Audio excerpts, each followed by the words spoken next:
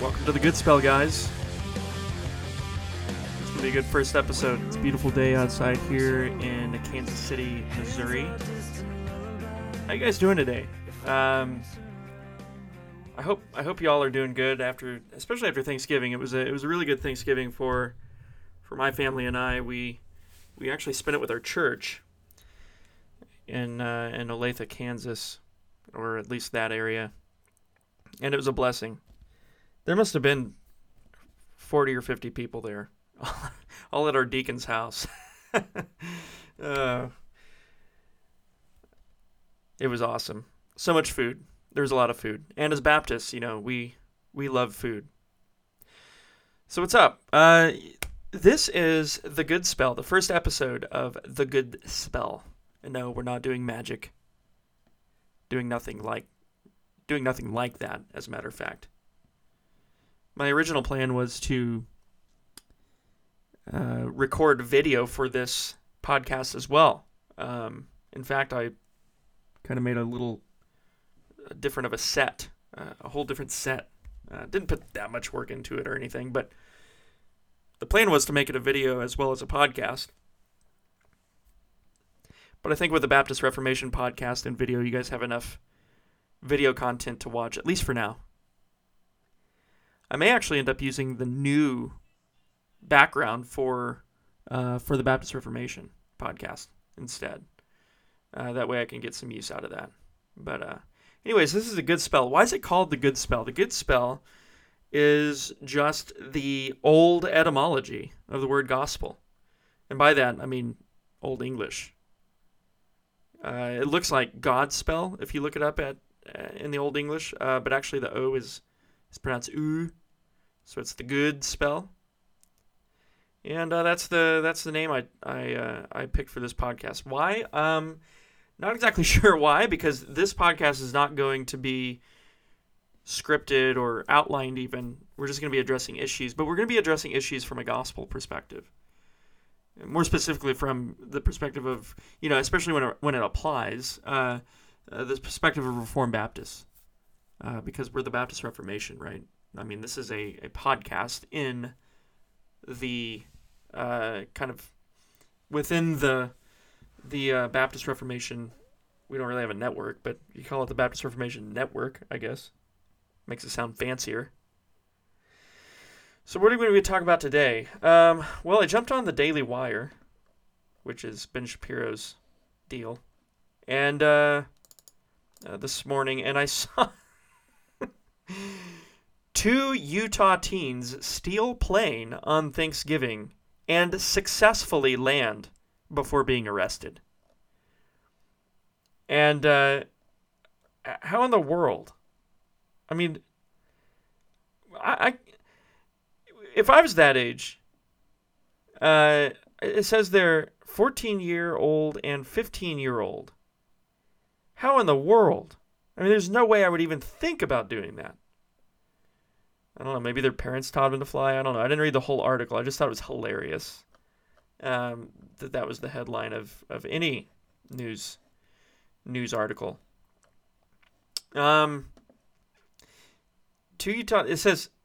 It says, while most teens were recovering from a turkey coma and spending time with loved ones, a 14-year-old and a 15-year-old in northeast Utah stole a small plane on Thursday and took it for a short flight before safely landing it and being arrested. Can you imagine being a cop on that scene?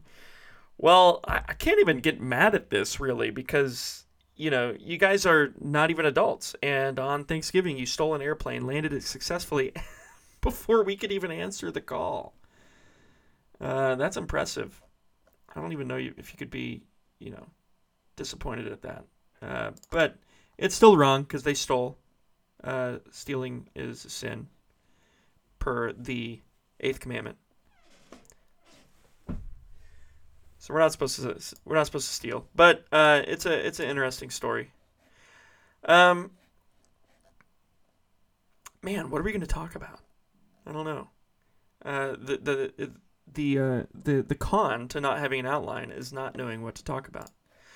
But I figured I would begin our sessions here with a relevant relevant kind of a headline maybe on a secular news website, and then move from there into something. This is not a very serious headline. It's not one that, we got to break it down, see why it's incorrect, and from a gospel worldview perspective. A lot of things going on. As a matter of fact, there's so much going on that it's hard to pick any one thing to talk about. I guess we could talk about, there was a young man who took it upon himself to go share the gospel with the North Sentinel people, which is one of the most isolated people groups in the world, if not the most isolated people groups in the world. And he was killed. They killed him. And they're notorious for killing anyone who approaches their island. They don't want any external influences on them. And I see mixed, kind of mixed perspectives on this. Jump on Facebook and you always get a plethora of, opinions on things. Oh, this guy was an idiot because he ventured to share the gospel and put himself in a dangerous situation. Or this guy's, a hero.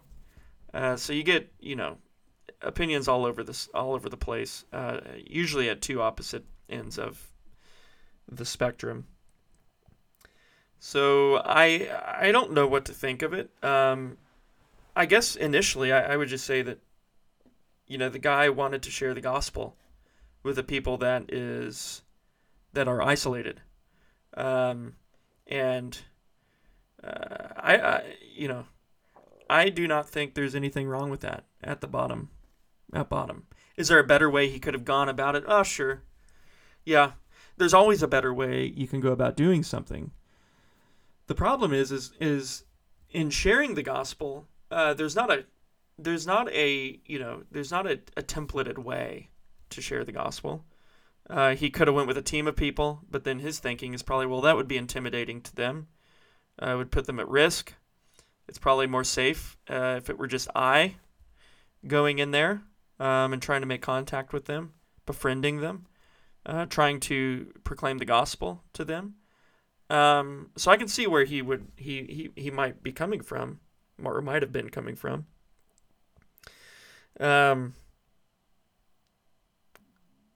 Absolutely a savage people, at least from a Western, coming from a Westernized mindset. Killed him, no questions asked. I don't know if he was armed with any basic knowledge. I know there's some people in India that supposedly have a knowledge of the Sentinel language. Very rare individuals. I don't know if he had some basic knowledge of how to communicate with them, or, I'm not sure. I don't know the specifics. I just wanted to speak to kind of the divide between people on the issue. For one, I don't even know why people get into arguments about stuff like this. As if, they would have it all planned out in their mind the most perfect way possible. Everybody's an expert when they get on Facebook, by the way, including myself.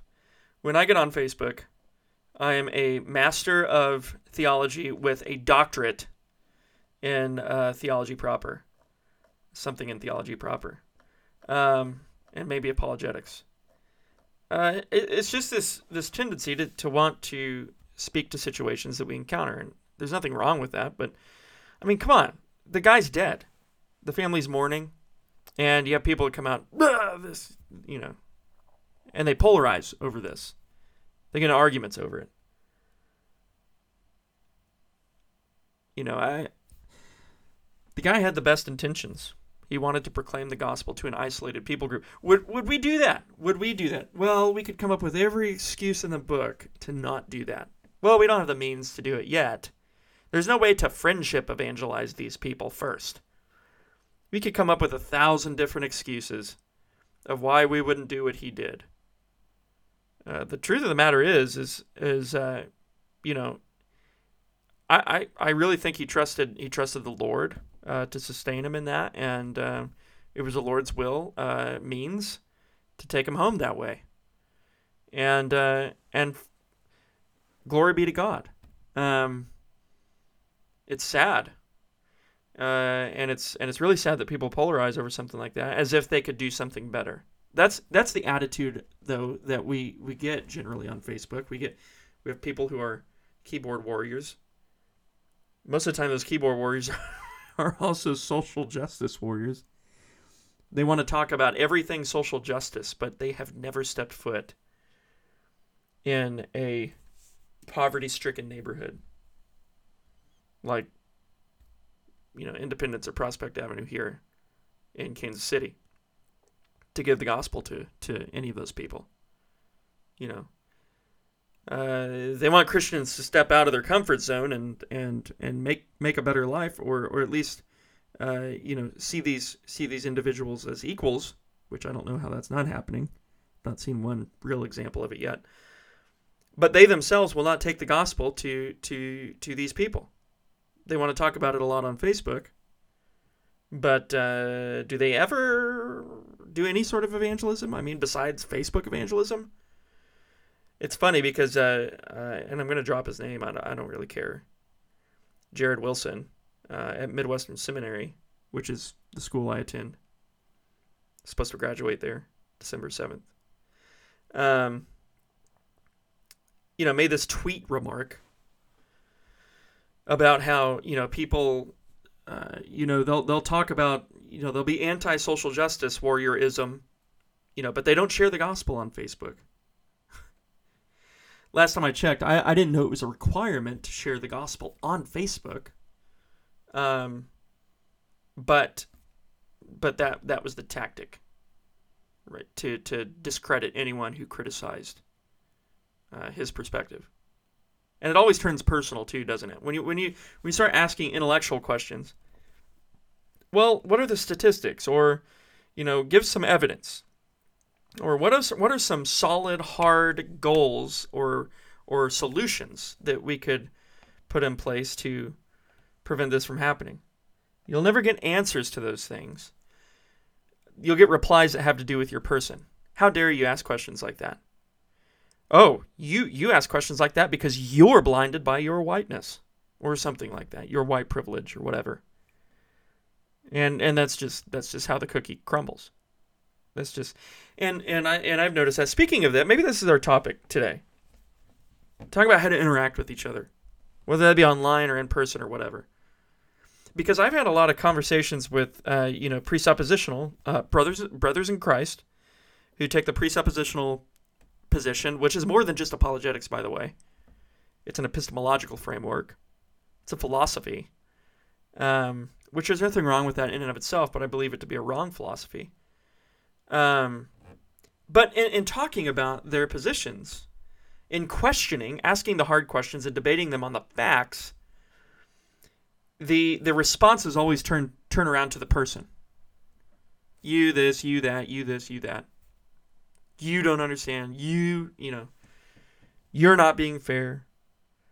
You're not reformed. You're neglecting a reformed apologetic. You're neglecting a reformed epistemology. By the way, for those who are just tuning in, epistemology is just the study of how humans know things. So, that's the kind of responses I've been getting. I mean, more often than not. I mean, from the social justice warriors, from the presuppositionalists, and I've done this myself. I don't want to look like I'm setting myself up on the high horse, because I'm not. I'm fallible. I've made mistakes. But guys, I mean, somebody's got to say something. These are conversations that deal with facts, and like Ben Shapiro says, facts don't care about your emotions. I don't really care what you think about me. I want to hear the defense of your position. I want to hear what you have to say about the things you think are facts. I want you to defend your claims. And that to do that, there's no need to take it to a personal level. And it seems like, and here's the thing, I'm convinced of this. When the conversation shifts from the facts to ad hominem attacks on the person who is making it personal has lost the debate, the discussion, whatever. When you have to divert attention away from your actual position and turn to, trying to destroy the reputation of the person, you have lost the argument. You have essentially admitted that you cannot defend your position. The only way you can defend your position is by taking out the baseball bat and slugging somebody over the head. And that's just not a way to get things done. That's not a way to have a productive discussion. And I'll tell you what, nobody looking at the conversation from the outside is going to be attracted to that behavior, to that strategy. A level-headed person, not me, not my opponent, but a person without, coming to the situation afresh, is going to see the person, as having to make personal attacks as the person who can't defend their position. And so why believe their position if they can't defend it? And that's just, it seems like there's a great deal of spewing our dogmatic systems. There's a great deal less of us doing the hard work to figure out how those dogmatic systems cohere, how they make sense, and how they can be defended.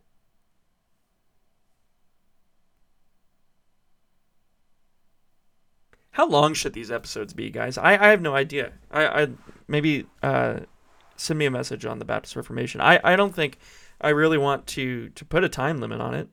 We'll just go however long, and we'll talk about relevant issues. I'm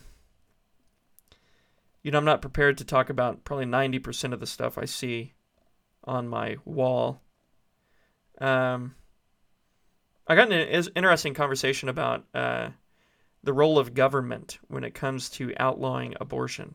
And this is not the first time I've seen this used, but people will say something like, well, the government's not going to fix anything. Even if they outlaw it, it's still going to happen. So that's the wrong issue to push. We shouldn't be pushing the government to outlaw abortion. Well, I've got news for you. I mean, Romans 13 places that responsibility upon the government to punish wickedness. And by virtue of punishing wickedness, you're restraining evil. And that's just that's really the government's job.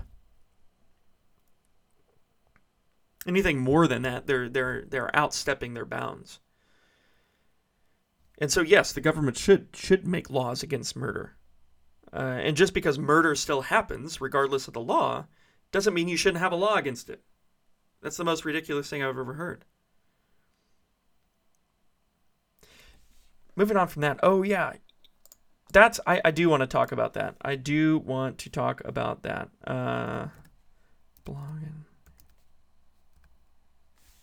Let's go to Douglas Wilson's website. And maybe some of you know what I'm about to bring up. These articles are awesome. Let me find the first one that he wrote. No Quarter November. He's pulling no punches. PCA, rest in peace. And of course, this was published 10 days ago, so it's a little old now. But he basically talks about how the PCA, the Presbyterian Church in America, or of America, I don't know, whatever,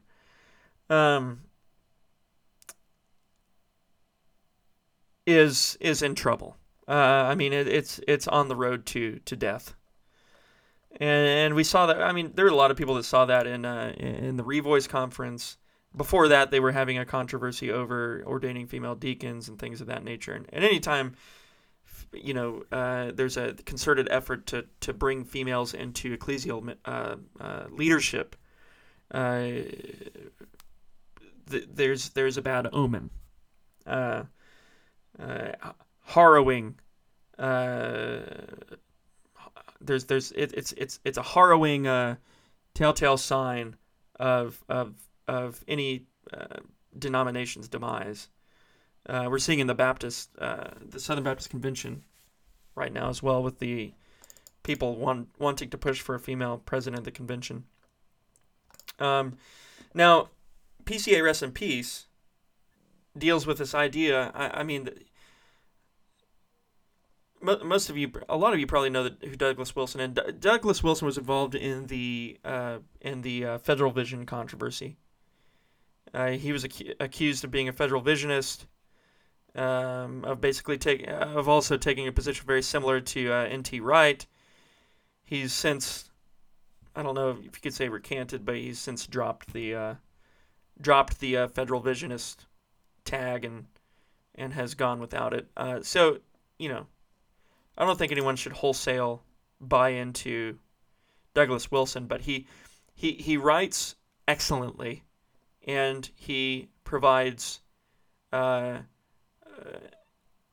very good insight, especially into things like this with the PCA, because his issue had to do with the PCA. The PCA was coming after him for his position, and so that gave him the opportunity to see just how fast the PCA can react to what they believe to be heterodoxical teaching. And it was quick. It was swift. Douglas Wilson was addressed swiftly by the PCA. But now, you have the Revoice Conference and all that, and this kind of opening the door to homosexuality, transgenderism, and all this kind of Christianity, so-called, that wants a foothold in evangelicalism, and they've done nothing. And people will say, well, the PCA just takes a while to react to issues, to get their things in order, to get, to build a case and all that, and then they'll come down with a swift hammer of justice. Well, Douglas Wilson's point was, no, it doesn't take them that long to react. I know this firsthand. And so that's just a myth to get them off the hook. They could do something about this. They could do something about this next week. And the problem is that they're not. Now, there are a lot of good, solid brothers in the PCA. I know them. I know some of them personally, who are speaking out against this, who want nothing to do with Revoice and things like that. They want to see their denomination or the PCA come out on top on the Orthodox side of things, and they want to handle the issues. The problem is there's so many people that are kind of going into la land that the PCA is not able to really unanimously mobilize against the whole Revoice thing. And so they're not doing anything about it as a denomination. There are people within it, they're saying things against it, but no discipline has been brought to the floor. Which is a shame. It's a shame. I think we should all pray for the PCA. And good brothers who are in the PCA, they'd make informed decisions, and that the PCA does not go wayward like the PCUSA did.